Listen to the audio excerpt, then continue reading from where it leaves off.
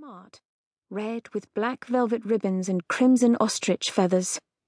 The addition of a trifle, it must be admitted, made it less smart. Sophronia, with great restraint, held back a triumphant giggle. That'll teach her to meddle. Mrs. Barnacle-Goose was a large woman of progressive inclinations, which is to say she supported vampire and werewolf social reform, played a good deal of whist, kept a ghost in her country cottage, and even wore the occasional French gown. She accepted that dirigibles would be the next great means of transportation, and that soon people might fly through the ether. She was not, however, so progressive as to accept flying food. She squealed in horror. One of Sophronia's oldest sisters, Petunia, was playing at hostess. White with mortification, Petunia rushed to the aid of the older woman, assisting her in the removal of the trifle bowl. Mother was nowhere to be seen. This made Sophronia more nervous than the fact that she had just assaulted an aristocrat with a trifle. Mrs. Barnacle-Goose stood, with as much dignity as possible under the circumstances, and looked down at Sophronia, sprawled on the plush rug. Most of Sophronia's top skirt had ripped off. Sophronia was mortified to realize she was in public with her underskirt on display. "Your mother is occupied in an important private audience. I was going to await her leisure, but for this I shall disturb her. It is 1851, and I believe we live in a civilized world. Yet you are as bad as a rampaging werewolf, young miss, and someone must take action." Mrs. Barnacle-Goose made it sound as though Sophronia alone were responsible for the disreputable state of the entire British Empire. Without allowing Sophronia a rebuttal, the lady waddled from the room, a plop of custard trailing down her fluffy skirts. Sophronia flopped over onto her back with a sigh. She should check herself for injuries, or see to finding the rest of her dress, but flopping was more dramatic.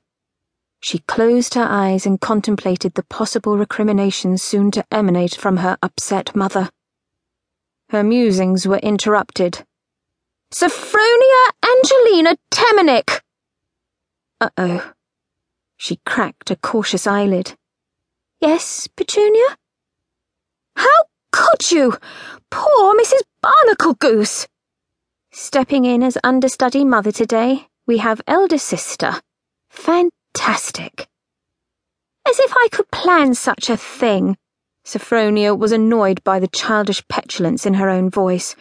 She was unable to control it when around her sisters. "I dare say you would if you could. What were you doing inside the dumbwaiter? And why are you lying there in your petticoats with India rubber wrapped around your feet?" Sophronia hedged. Well, you see..." Petunia looked inside the open cavity of the dumbwaiter, where the remains of Sophronia's skirt dangled merrily. "Oh, for goodness sake, Sophronia, you've been climbing again. What are you, a 10-year-old apple boy?" "Actually, I'm right in the middle of a recovery period, so if you wouldn't mind shoving off until I'm finished, I'd appreciate it." Petunia, who at 16 considered herself all grown up, was having none of it. "Look at this mess you've created. Poor Eliza." Eliza, the now trifleless maid, was trying to put some order to the chaos that had resulted from finding an unexpected Sophronia departing the dumbwaiter. Sophronia crawled over to help with the strawberries and cake that now covered the room. "Sorry, Eliza, I didn't mean it." "You never do, miss." Petunia was not to be distracted. "Sophronia!" "Well, sister, to be perfectly correct, I did nothing." "Tell that to the poor woman's lovely bonnet." "The trifle did it."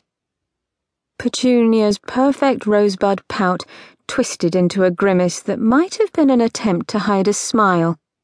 "Really, Sophronia, you're 14 years old and simply unfit for public consumption. I refuse to have you at my coming-out ball. You'll do something dreadful, like spill the punch on the only nice-looking boy there."